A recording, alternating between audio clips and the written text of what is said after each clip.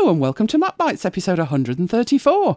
I'm Elaine Giles and I'm here with my co-host Mike Thomas. In this episode, we're channeling Steve and staying hungry, whilst banking on credit. So, it's been a while. They'll never notice. So, how did the iOS 14 thing go at Mac Bites headquarters? Well, I didn't install on release day. I did. I know no fear. I left it about a week and then I only updated the iPad, my 12.9 from 2017. It actually went smoothly. I was surprised. It's sad it's come to that. It is, isn't it? I didn't update the phone because I thought I need to back up my photos first. I have actually got 165 gig free, but I thought I don't want to lose them if it bricks it. I must admit, very strangely for me lately, I did dive in straight away, starting with my iPads. There were photos, in the week at Mac Bites headquarters. Me, cup of tea, 27 iPads, all updating. It was lovely. I was actually impressed that all of my iPads going back to my 2014 iPad Air 2 can actually be upgraded to this. I also installed it on my iPhone 7, a dry run, if you will. I took your cautious approach with the iPhone 11 though, as I have a Photogate situation going on there. Far too many photos to want to be bothered sorting them out on the phone. And a huge distrust for anything iCloud related. I have a feeling Google Photos is going to be the way to go. I just haven't got round to dealing with the unholy mess yet.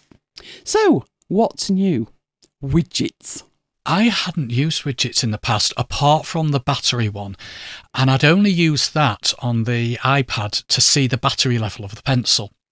But you've got to test these things, haven't you? So I added the drafts one. It was handy, but to be honest, it's probably just as quick to swipe down and search for the app. I do like that you can have different sizes on the widgets. And then I tried placing the widgets on the home screen. It didn't work. Kept flying back to the sidebar. And kept trying. And I thought, what's going on here? Because I'm sure I remember Timmy, or whoever it was, saying that you can stick those widgets on the home screen. And then about 10 Googled articles later, I found out that iPad OS doesn't support it. There's a decision I still can't believe. Widgets unleashed from the confines of the sidebar would be amazing on an iPad. I'd say completely game-changing. Another case of Timmy holding something back to announce it as groundbreaking in another release, methinks.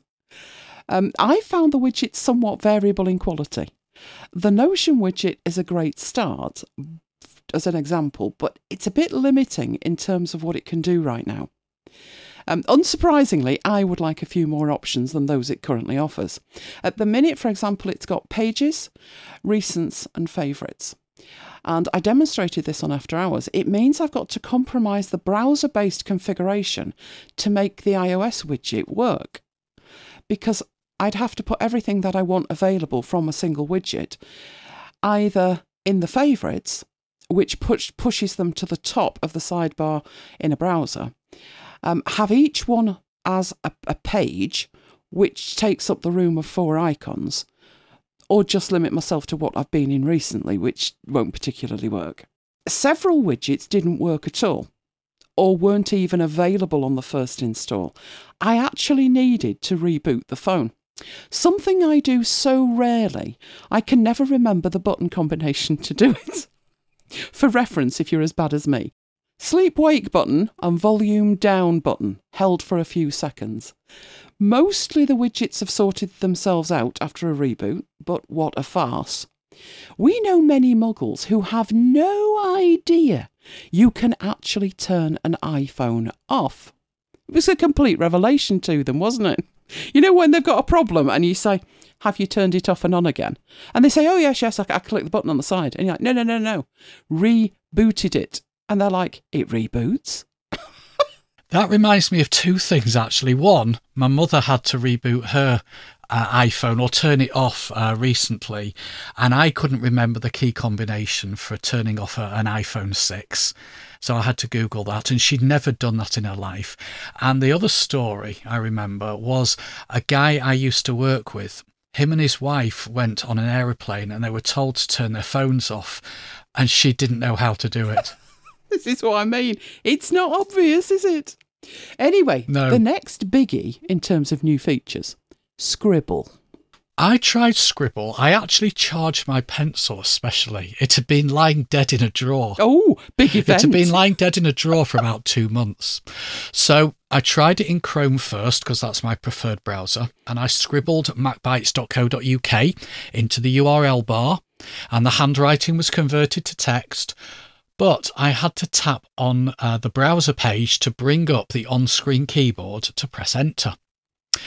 I then tried it with Safari, and at least with Safari, it brings up top hit, suggested hit, and a search button at the bottom of the screen. Notion, the written text was recognised. I typed into the page header area, and it converted it to a header. I drew a little dot followed by some text, and it recognised that as a bullet point. And I scribbled out the text to delete it. But initially, I couldn't work out how to get a new line. I went through the tutorial. There's a tutorial. Here we go. In Notion, if you double tap twice in the document, and that was a complete guess, as you say, the discoverability is worse than useless, it actually worked, but I had to double tap twice. The first time it put the cursor at the end of the last line I typed, and then the second time it put the cursor on a new line. I then tried it in drafts, and that didn't work at all. Double tapping just highlighted the last word that I typed. So, variable experience for me. How are you supposed to know to tap 4 times? Do you just keep hammering at it like a woodpecker until something happens, or you break the pencil? Honestly, I did do the tutorial, and I played around a bit. Reminds me of that song, Knock 3 Times on the Ceiling If You Want Me. Oh, has it come to this with our tech? Oh, dear me. No, the tutorial was... I guess it gave you the basics. But I must admit, at the end of it, I just wasn't impressed. I decided it was a bit of a gimmick. I moved on, mumbling there was nothing new to see, because it actually prevents me using the pencil in the way that I've used it since I first got it, which was 2015, just for navigation. So I will pick up an iPad with a pencil, and I'll use the pencil to tap round it. You know, like in the way Steve Jobs absolutely categorically didn't want you to work? That way. Yeah. But it works for me. And when I'm doing demonstrations, and I've said this before, with an iPad and your fingers, your hands are covering up the screen. And as a trainer, I'm trying to explain what I'm doing, and I can't actually see what I'm doing because I'm doing it, and my hands are in the way. So I'm looking for like a title on a button or the text, you know, and my hands are covering it up. So I've always used some kind of stylus. But I'd have thought with the pencil, you know, having paid about £130 for the pencil, they wouldn't have forced me back to my £2.99 rubber tipped thing so I can actually get some work done. But apparently that's a thing. Don't get me going. Don't get me going. So it actually prevented me using it in the way I've used it. So Apple are playing with my mind, moving my cheese, which is not a good thing. I did start seeing dots before my eyes, though. Green ones and orange ones. I saw those too. I went and found out what they were. Green dots mean your camera is in use. Orange dot means the microphone is active. Which is fine, but it doesn't tell you which app's using them. For that, you need to visit the control centre. Their recent apps using those features are listed at the top of the screen. I do wonder what muggles make of all these dots and stuff. They're either very trusting or just choosing to ignore them. So, did the iPhone eventually get done, Mike? I did eventually update the iPhone 7. What do you mean, eventually? I've got a confession to make. Really? I forgot that I had it. You forgot you had it? Smelling salt stat. Well, yeah, if I don't use it, then I forget that it's available for a test update. And I still haven't updated my iPhone 11. I'm in no rush to do so, to be honest. I must admit, I did. You know why? It was the one thing that tempted me. What would I have needed? What did I want to get my little sticky mitts on? Floating widgets. The Notion widgets. Well, I tried it on the iPhone 7 and I'm like, this is actually quite nice. So I decided I would back up all of my photos manually, don't ask, and do the deed. And it worked. So it was alarmingly simple. Do you remember the days when things just worked? I know it's a long time ago, but that. Yes. So, hot on the heels of our success with iOS 14, having done the iOS 14 thing, it was time to go into uncharted waters with our Macs. macOS Catalina. Yes, I know it's been out for over a year, but we were happily enjoying the ignorance is bliss approach when Apple changed the rules of engagement. New versions of iWork appeared. They were no longer compatible with Mojave. So much for supporting at least the current OS and One OS version back, because at this stage, Biggles was still 6 weeks away. This was late September. So it was do the Catalina thing or do without the latest versions of Keynote, Pages and Numbers. Which wasn't really an option, because I'd already done the updates on iOS, not knowing that it wouldn't be an option on the Mac. I'd actually not long updated to Mojave, so why did I go through the pain barrier of 2 OS updates in quick succession? Well, like you say, many apps are starting to support either only the current OS or the current OS and one back. So once Biggles was released, I had no choice but to either go to Biggles or, at a minimum, Catalina. Where I work, we have around 1,000 Mac users. I actually thought it was more, but I was in a meeting last week and there's around 1,000 Mac users, and everyone was required to be on Catalina by the end of August this year. So I had actually done one update. I'd done my work MacBook, but I only use that once or twice a month when delivering training, so I not really had much of a look at it. Once upon a time, upgrading the OS was a big deal, wasn't it? The days of Tiger and not Tiger. Leopard. Tiger to leopard. Tiger, yes. Once upon a time, upgrading the OS was a big deal. Or did we just make a drama out of it? You know, would this app work? Would that app work? No, we did not make a drama of it. It really was that bad. The leopard move was bad. I had a spreadsheet with every app that I had installed listed. And then I went and found out if it was compatible, and it was all colour-coded and everything. It was fabulous. But it was. You know, you knew stuff would break. That's what I mean. Did we make a drama out of it? Did we go over the top? By waiting almost a year, all the apps that we use should, in air quotes, be Catalina compliant. Or dead. One or the other. I took the Rachel approach. Oh, bless Rachel. We've discussed the Rachel approach many times. The Rachel approach is on her iPhone. It said upgrade, so I did. She went in the shower and she just upgraded. No drama. So, back up, install, job done. That's what I did with Catalina. Can you imagine us getting that message and thinking, oh yeah, that's fine. I'll just click yes and then go and have a shower and come back. I'd be on Valium. Anyway, carry on. Well, that's kind of what I did with Catalina. I did a backup, I hit install, and job was done. Okay, there was the crossing of the fingers and the sacrificing a chicken, because I wouldn't 101% trust it. But in the end, it went okay. There was only 2 casualties. There was iTalk and iTV. Now, I've not actually watched TV for a long, long time. I use the iPlayer, I use Now TV, I use Sky Sports on my iPhone and my iPad, so I haven't used the iTV for a long, long time. And iTalk Sync, I've not used either for a long, long time. So the fact that they don't work isn't a huge problem to me. One thing that we did spot was that the trash has been renamed bin. And it seems to be a local thing for the UK where people use the word bin and not the word trash. Don't get me going on that. I know it's only a word, But the thing is, there are other applications that talk about moving things to the trash, only now it's called the bin. So now, instead of having one word, which we all understand, we know what trash is, for crying out loud.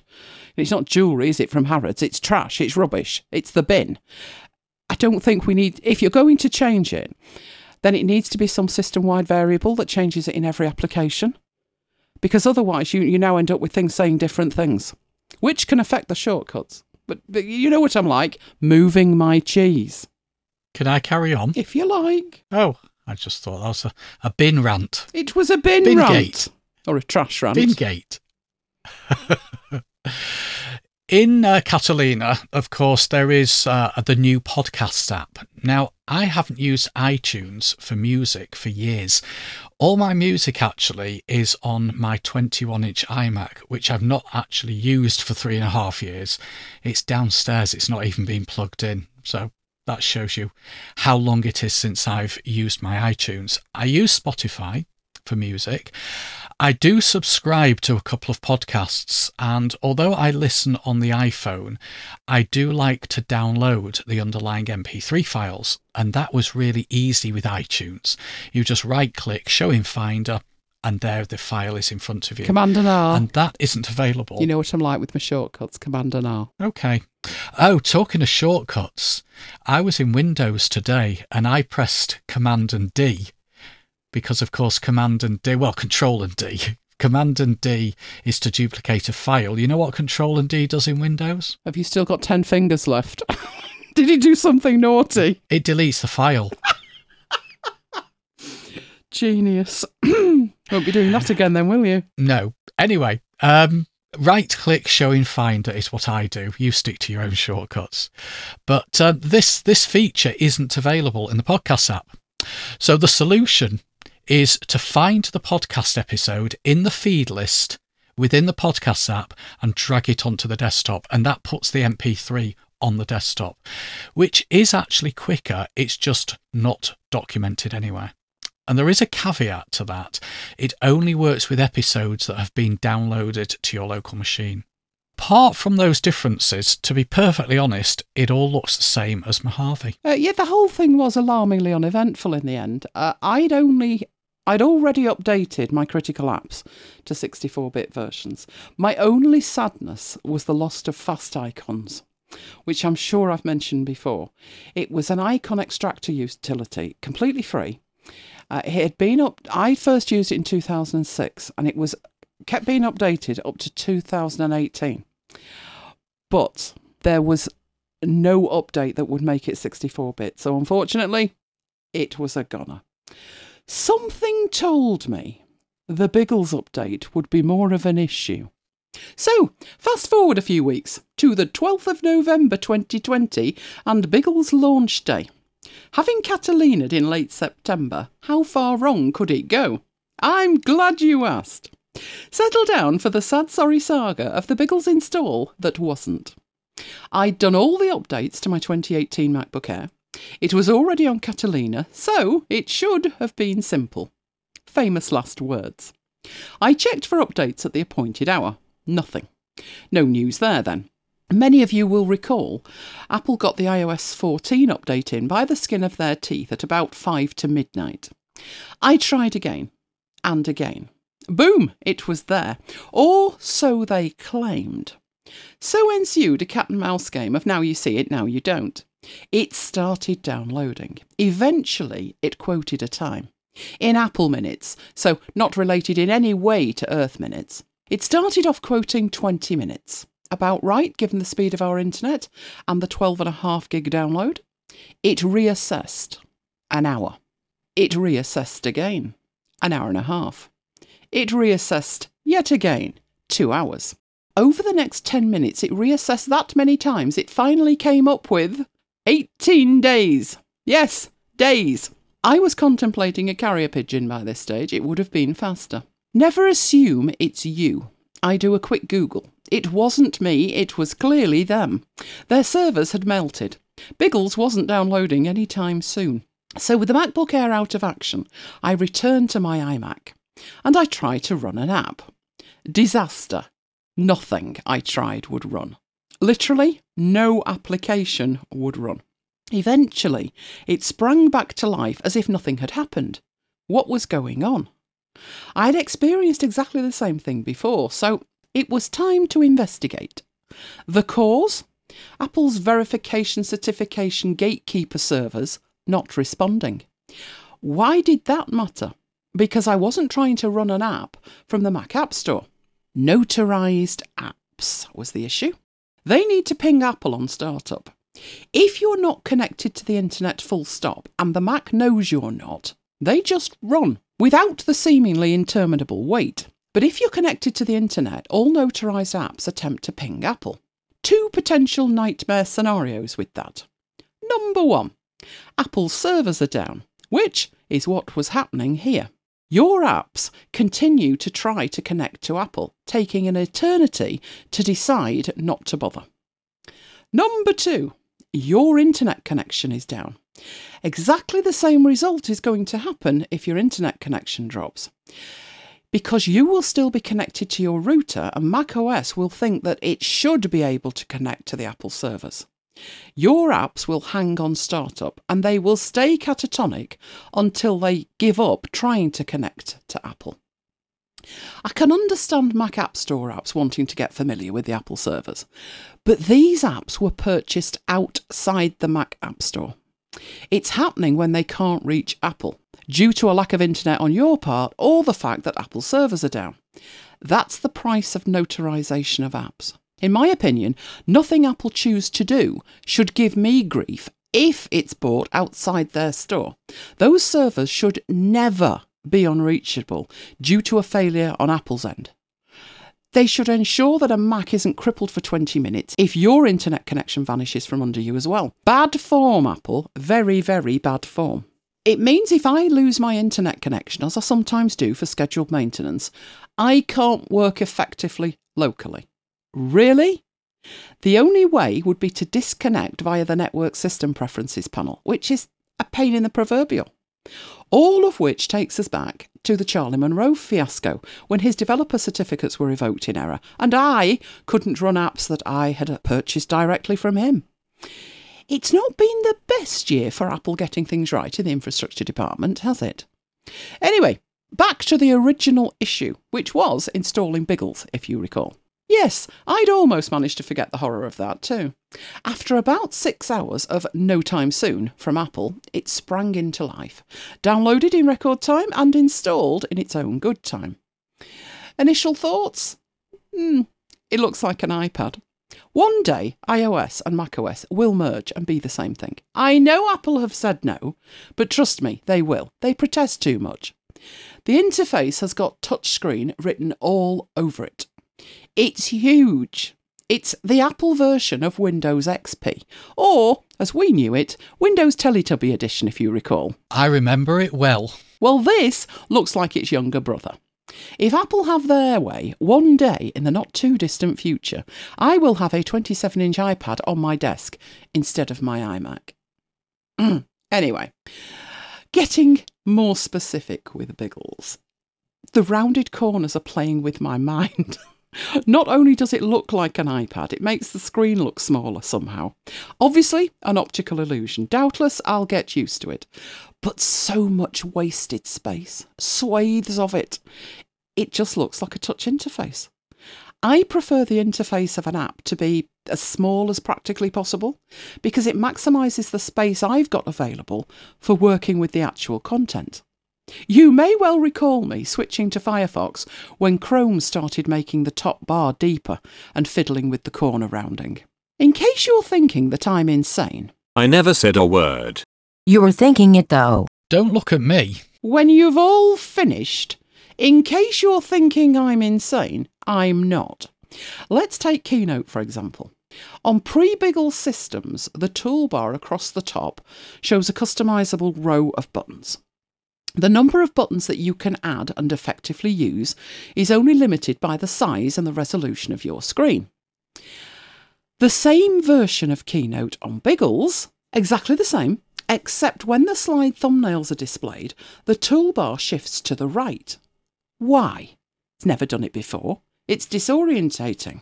It also leaves a huge rectangle of blank space above the slide list. The slide list actually slides, no pun intended, in from the left, so you can see the rest of your Keynote interface shrink to the right as it does so. The same principle is not applied to the object list, thankfully, or I'd be left with 3 inches of screen space for the toolbar. But why the inconsistency with that? It's ridiculous.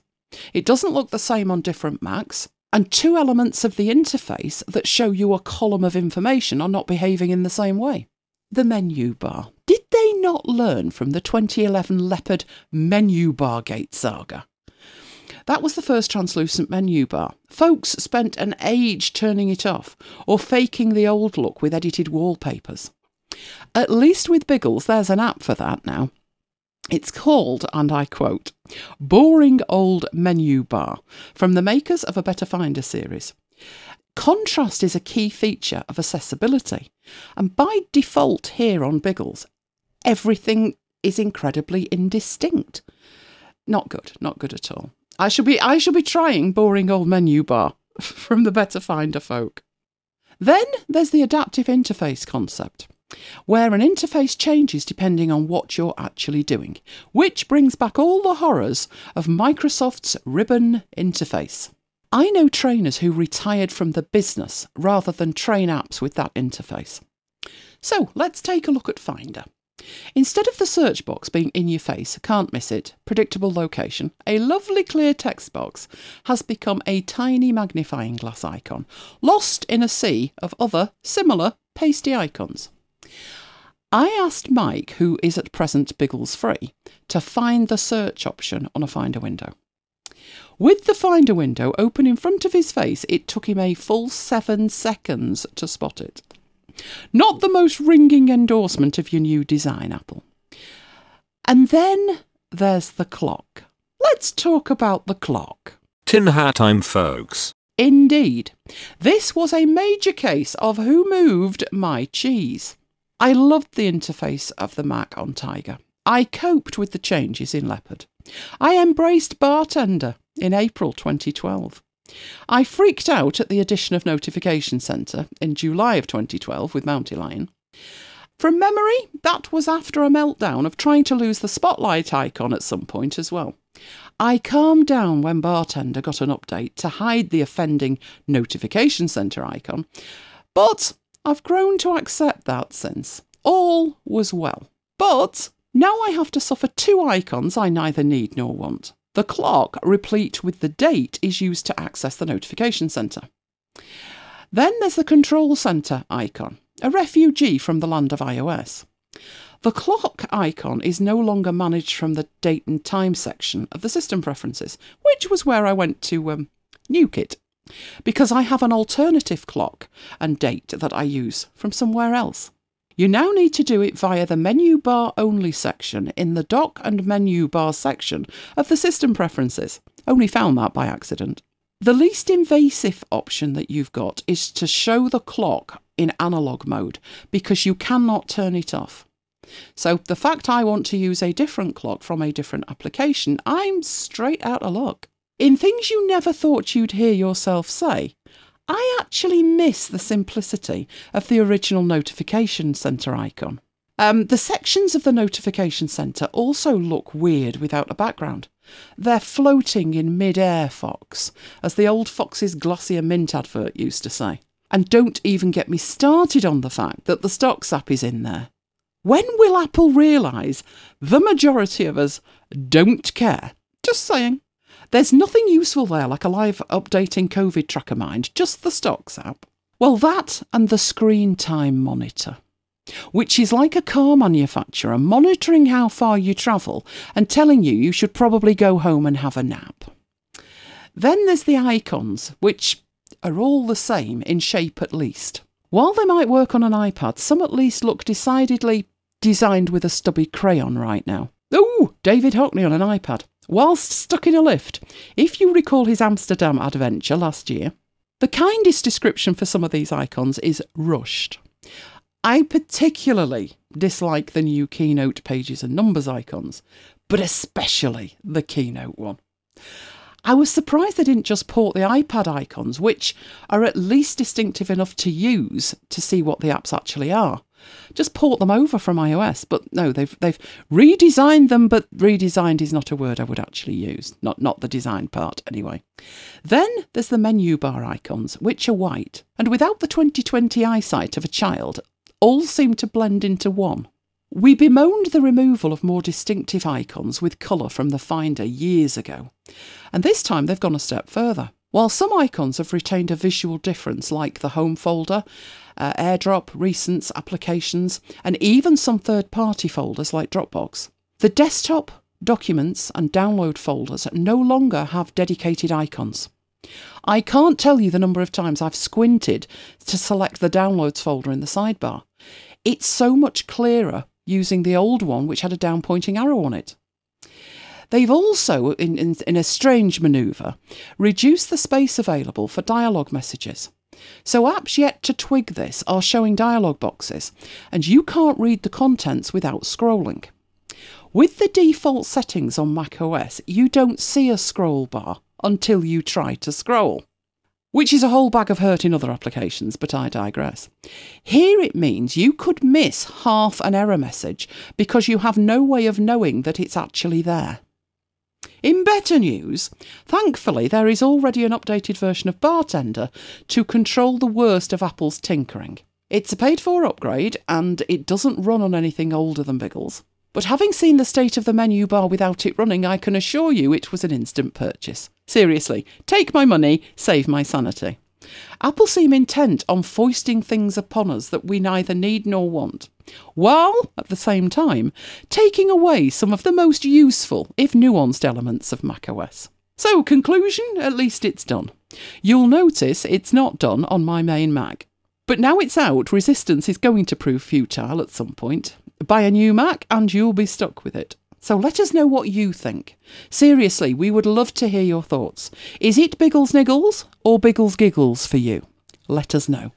Now, I know it's not uncommon these days for companies to get hacked, but I always thought that Manchester United would be safe. But then, looking at their defensive record on the pitch, maybe not.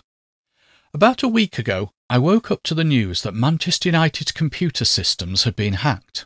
And, as I said, it happens to hundreds, if not thousands, of companies. Over the past 12 months, 70% of sports organisations had experienced a hack. So, why am I interested in this particular story? Well, I'm a lifelong supporter. I was a shareholder until the Glazers forced a buyout. I've been a season ticket holder for so long that I have a platinum season ticket. And it holds a place dear to my heart. It's where Elaine and I met. Aww. If it wasn't for United, there'd be no MacBites. According to the media reports, United's computer network was infected by ransomware.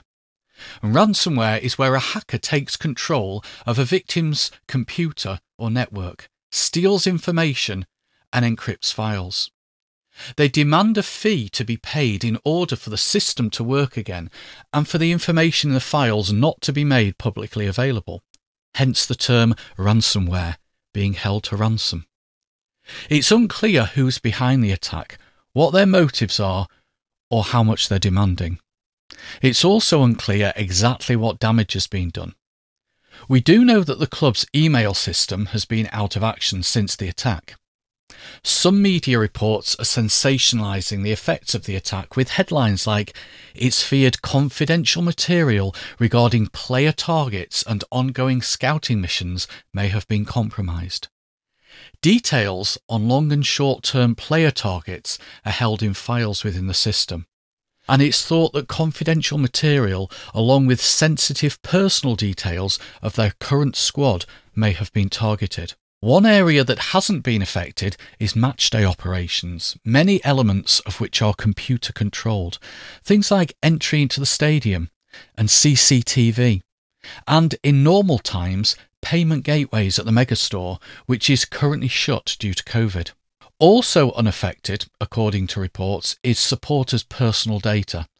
And my first thought was, well, it's okay.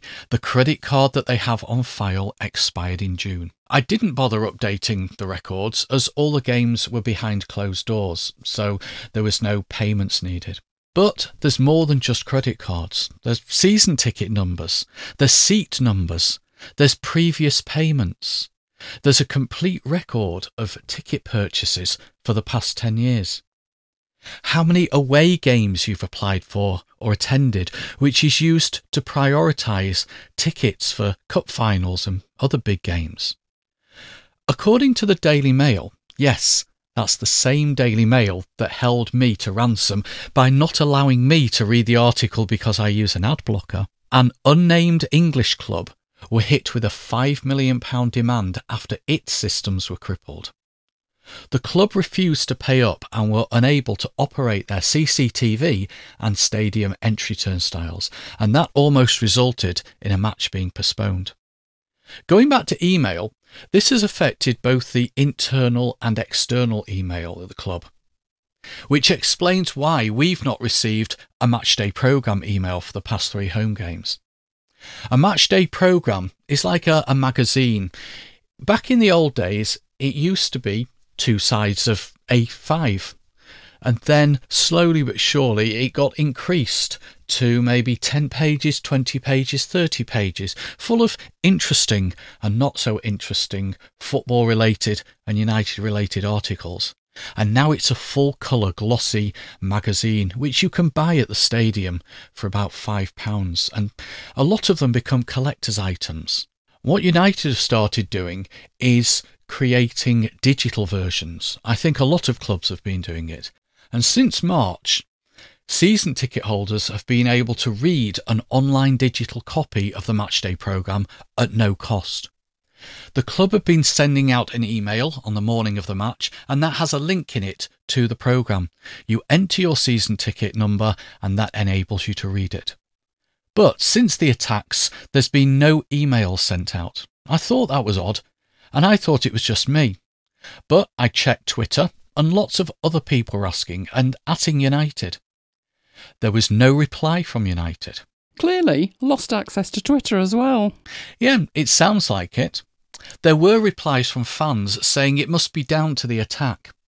We can still read the programme. If you have one of the past emails, the link is in there. It links to a page on United's website, and all the programmes are actually linked to from there. This could actually be a blessing in disguise for the club, a great opportunity to reduce the use of email internally. Teams is where it's at, guys. Teams. All this is a far cry from the Manchester United that we grew up with in the 80s. Getting my dad to write in for tickets, enclosing a cheque and a self-addressed envelope. Queuing up for tickets early in the morning and getting those little paper-based vouchers for my paper-based token sheet to give me priority for big game tickets based on attendance at other matches. Receiving letters typed on a typewriter from the club secretary. Yes, football has definitely moved with the times, sometimes for the better, sometimes not. Remember I said there hadn't been a show for a while, but we're not drawing attention to it. There's actually been 3 Apple events since the last Mac Bites. That's gratuitous, isn't it? Fancy doing that and showing us up, Timmy. The September event is normally the iPhone event, but due to COVID, that one was put back. We did have a ball in the chat room, though, during a special episode of Marooned at MacBites headquarters, followed by a MacBites Live, followed by the live event, followed by the post-mortem. So we had a ball no matter what was announced. We knew there would be no phone before it started, and like WWDC, this one was pre-recorded. You know, I know loads of people love that approach, but I didn't think that one, nor the 2 after that, were as well done as the WWDC video. Maybe just personal preference? I don't know. And wasn't it weird that he was stood in an empty auditorium, thinking that was a good backdrop, because it kind of drew attention to the fact that Timmy Got No Mates was on his own. But anyway, new toys. Well, Apple Watch Series 6, Apple Watch SE, new iPad Air, and Apple One. At least then about that, the better. But what do you reckon? Well, I'll be honest, I'm not in the market for any of those. I'm not in the market for a watch, certainly not in the market for a new iPad. Apple One, it's a bundle of services: music, TV, arcade, and 50 gig of iCloud space, all for just £15 a month. Do you Now, know, I've got I would actually pay them not to have arcade. Me too. They missed a marketing trick there. They could say, we're going to give it you for free, and I'm like, I'll pay you to take it away.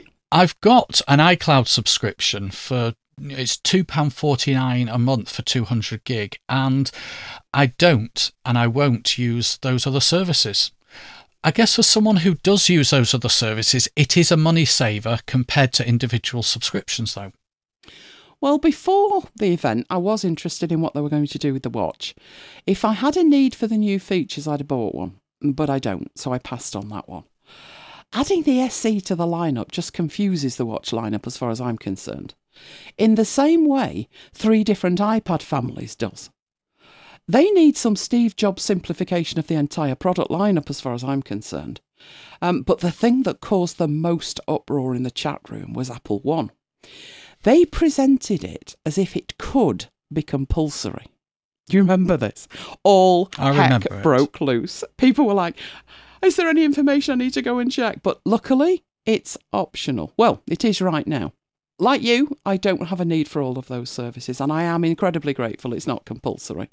So for that event was a case of move along, nothing to see for us, really, wasn't it? Yeah.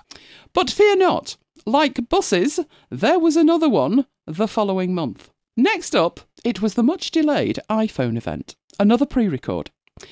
And 4 new models were announced. The iPhone 12 mini, the iPhone 12, the iPhone 12 Pro, and the iPhone 12 Pro Max. Can you see I'm getting confused with them all? Do you know, I really do. Back when they announced the very first iPhone, it was like, there's this phone. This is the size it is. And there's different capacities. But other than that, you're done. That was simple. All of this stuff, I'd love to see the breakdown in sales, because I'm not sure who would be buying an iPhone 12 mini. What do you reckon? No. I just don't see the appeal of that one myself. Probably my eyesight's not good enough anymore to deal with it. All of them come with 5G. We had another ball in the chat room because we decided a drinking game was needed. Every time they said 5G, drink. We were paralytic by the end of it, weren't we? That was... We were. I would love to know. Run that through some kind of, otter situation and then do a count on the number of times 5G was mentioned. There was, however, no headphones or charger, but it will include the lightning cable, because I tore them a new one over that, didn't I? If they want to remove the power adapter, fine. If they want to claim it's to save the planet, fine. But do mention that removing it means it costs less to produce, it costs less to ship, but they're charging the same. Mention that, Timmy. Well, I missed that event due to delivering a webinar, but Apple really do need to get their act together and give us more notice. As the event was pre-recorded, they must have known for weeks when it was going to be. Well, that's your loss, Apple, that I wasn't there. Just saying, Timmy. We had actually planned to get a new phone this year because of drink 5G. But then lockdown hit and we've not been out and we're not planning to go out, so there's no point. But I do agree, it is a bit stingy to stop including the earpods and the charger, although it is a good way for them to sell more AirPods, isn't it? I guess it is, but, I think they forget that their argument with the headphones, which I would like to address the headphones separately from the power, because the power thing, people have dedicated plug faces, don't they, with USB on now. So the plug part, less significant than the headphones. They're saying people have got headphones, which doubtless they have from previous purchases. But are they forgetting that there's a lot of people who do not upgrade every year? And I don't know about you, but the next time I have a pair of headphones that lasts, say, 2 or 3 years will be the first. I mean, what happened last week with mine, Mike? True. This was a classic. I have a dedicated pair of headphones for wearing in bed. Before you start screaming, they are actually intended to be wear them in bed headphones. So they're like a pair of AirPods. They're obviously completely... There is wiring the two of them together, but they attach via Bluetooth. And there's a little control pod on the side. So there I am, and they're fantastic. Can highly, highly recommend them. Tracy recommended them, didn't she, in the chat? And I decided I was going to go buy a pair and see how they were. Didn't hold out much hope they were going to be great, but actually they really are. So I gets up one morning and you know, I've still got them on. Well, when I say they, I had one on in the left ear. I reached down for the control thing. That was no problem. So I pressed stop. And I thought, where's the other earpiece gone? Yeah, the cable had snapped in the night and the right-hand one is no longer there. So I've had those about 10 months. I can't agree with Apple that headphones aren't needed because you bought one in 1946. That's not true. I guess they're giving you the option to go for the AirPods, like you're saying, which is fine. But they're not reducing the price to offset the fact that there actually isn't a pair of headphones in it. So, not on, but that could just be me. Anyway, as I said, they come in threes. We had a third Apple event. You had an issue though, didn't you? Yeah, I had another clash with a webinar. Apple, you really must consult my diary before scheduling these events. And it was another pre-recorded event as well.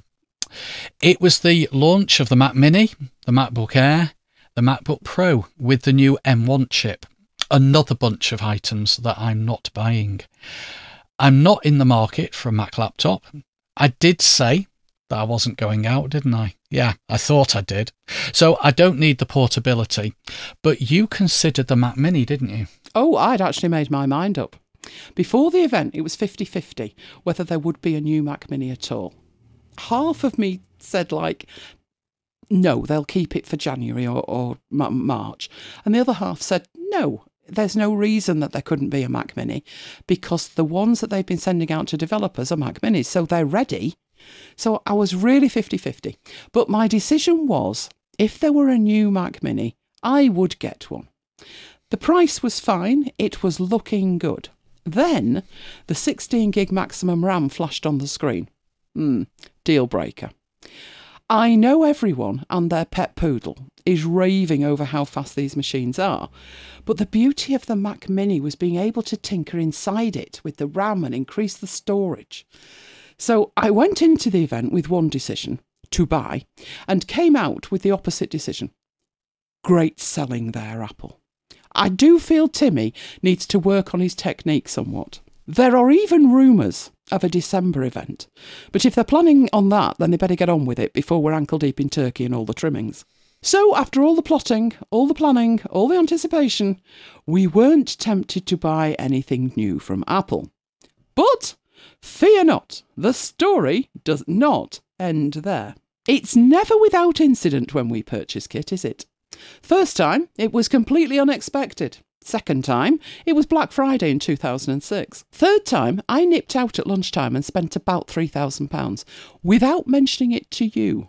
Yeah, first I knew was when you tweeted it. That's right, with a photo of all I'd just bought at the Apple store in the Arndale Centre in Manchester. After that, they started arriving via DPD. The one on my desk right now was bought on election night 2017. We took one look at the predicted result, hung Parliament, and bought 2 iMacs before the price went up in response to the result. So, on to the fun and games we had last Thursday night. During lockdown, I've been working very late, which suits me nicely. You are much more of a morning person than I am. Apple's Black Friday deals were announced on the Monday, so they sent a mail out. I was straight on it. £120 voucher on qualifying purchases. And the qualifying purchases were not detailed, but they would be available from Friday morning just after midnight. I figured they'd have some trick up their sleeve. I wasn't wrong. The discount was on the 21-inch model only, in a shifting old kit exercise. Same with other equipment, all old versions only. Compare that with 2006. 10% off across the board. Every device, everything in the store. Much more generous and not excluding your best customers who are buying the newer or more expensive products. Take note, Timmy. Oh, there's another question for Timmy during his interrogation. Guest appearance on Question Time with Timmy. Anyway, back to midnight on Thursday night, Friday morning. You were snoozing peacefully until the alarm rudely woke you and you came staggering into the office to see how generous Apple had been. Not very was the answer to that. Oh, absolutely. Very true. So, plan B it was. The business discount would have to do. In fact, the business discount worked out to be much better than the £120 voucher. So, the time had come. You know, right now I don't actually need a new Mac. Say that again slowly for those who are still coming round from the shock of those words. Right now I don't actually need a new Mac. Is that need or Jane need? Well, although the one I have is 3.5 years old, it runs like a purring kitten. That's the opposite of a lame dog. It's got an i7 processor, it's got 1TB hard drive, it's got 64 gig of RAM, it can comfortably run Windows in a VM 24/7 without any performance issues. So why am I spending £3,000 or so on a brand new top-of-the-range iMac? The answer is timing. With Apple moving to ARM-based chips, the new iMac that launched 3 months ago is likely to be the last Intel-based one produced by Apple. And why is that important? Or important to me? Well, delivering training on Windows version of Office and building solutions with the Windows version of Office is how I earn my living. And at this stage, it's not known whether the ARM chips will run Windows, and even if they do, what will the performance be like? I know the new ARM chips in the MacBooks and the Mini have got 16 gig in them, and by all accounts, this seems to be enough. Although, what is the testing criteria for this? Is it a bit of Pages and a bit of Keynote? Are they actually running anything more powerful than that?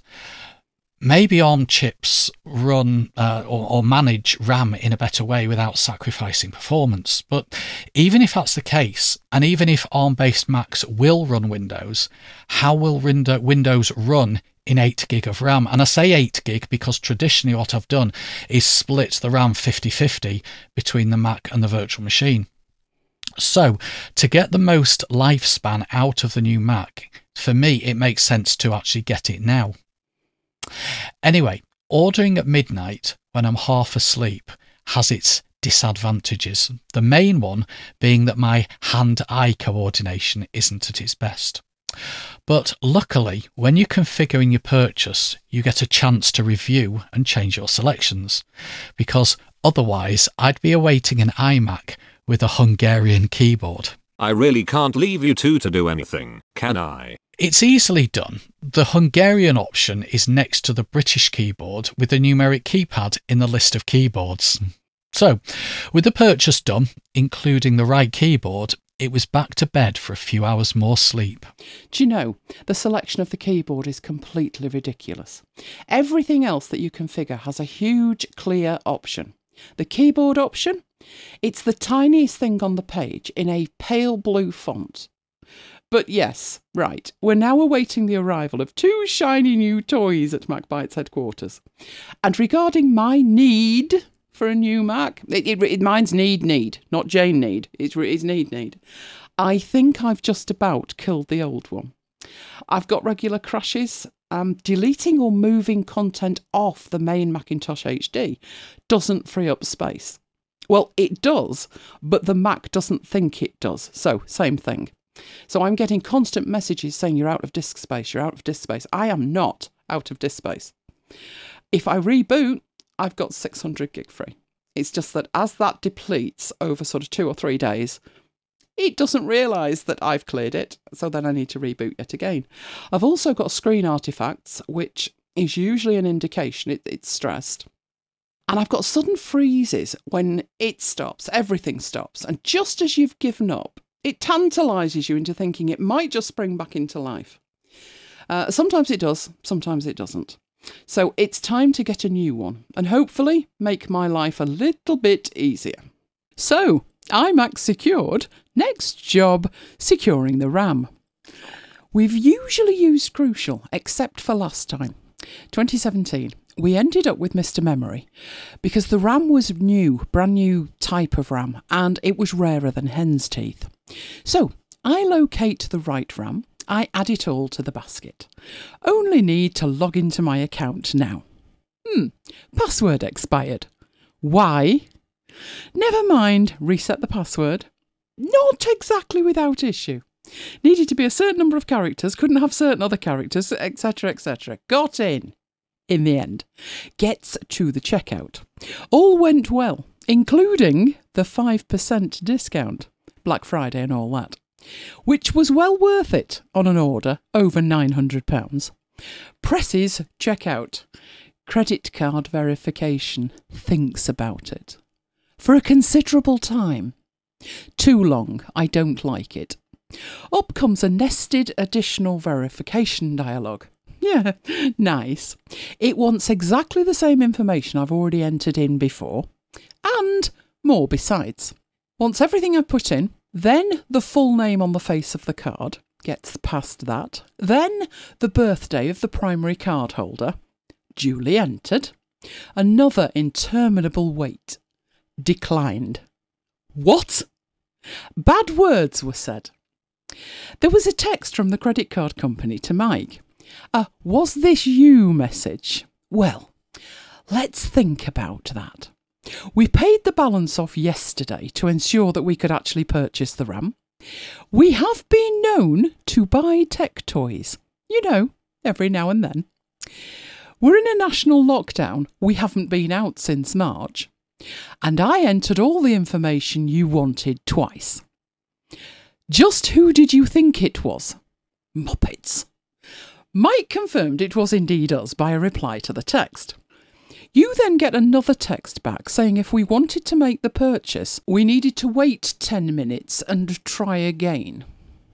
This would be faster by carrier pigeon. Shall I add a carrier pigeon to your order? Well, why not? I shielded you from the full horror of it. I logged into my credit card account and this generated another text to me, thanks to two-factor. I also logged into my bank account in case we needed to use a different credit card. And this generated yet another text, again, thanks to two-factor. For crying out loud. This is why the bank don't have my phone number. Anyway, an interminable 10 minutes later, we try again. Success. But seriously, it's 2020. Things should be easier than that. You said it. It's 2020. Any excuse. Now, we weren't even done there. Let's go back to the actual delivery options. Why are there so many options? Everything from free via Royal Mail with their special, trademarked, you'll never see it option, up to the £30 George Clooney delivers it on a velvet cushion option. Now, much as I could appreciate a visit by George Clooney, we weren't in a rush, given that there's still a 2-week wait for the arrival of the iMacs. We pondered. The default was a £3 dispatch today option. As we said, no rush. We went for the free sometime never option. I actually said if they want to risk £900 worth of RAM with the Royal Mail, that's up to them. 5 minutes after we placed the order, an email arrived. This was in addition to the already 5 confirmations, etc.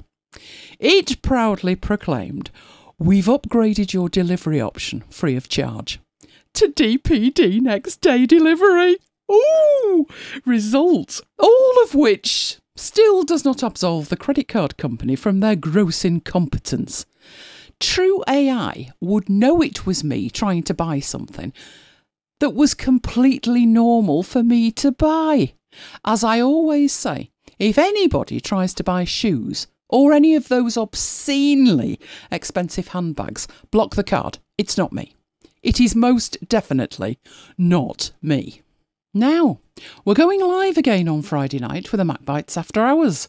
This week we've got demos on Affinity Designer, Affinity Publisher, Mike's doing Power BI, and there will be much, much more.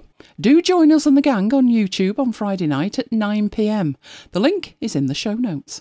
And as if weekly episodes of MacBites After Hours isn't enough, we're still in lockdown. So, we're still going live every day during said lockdown. We've just started week 38, which means we are over 260 shows in.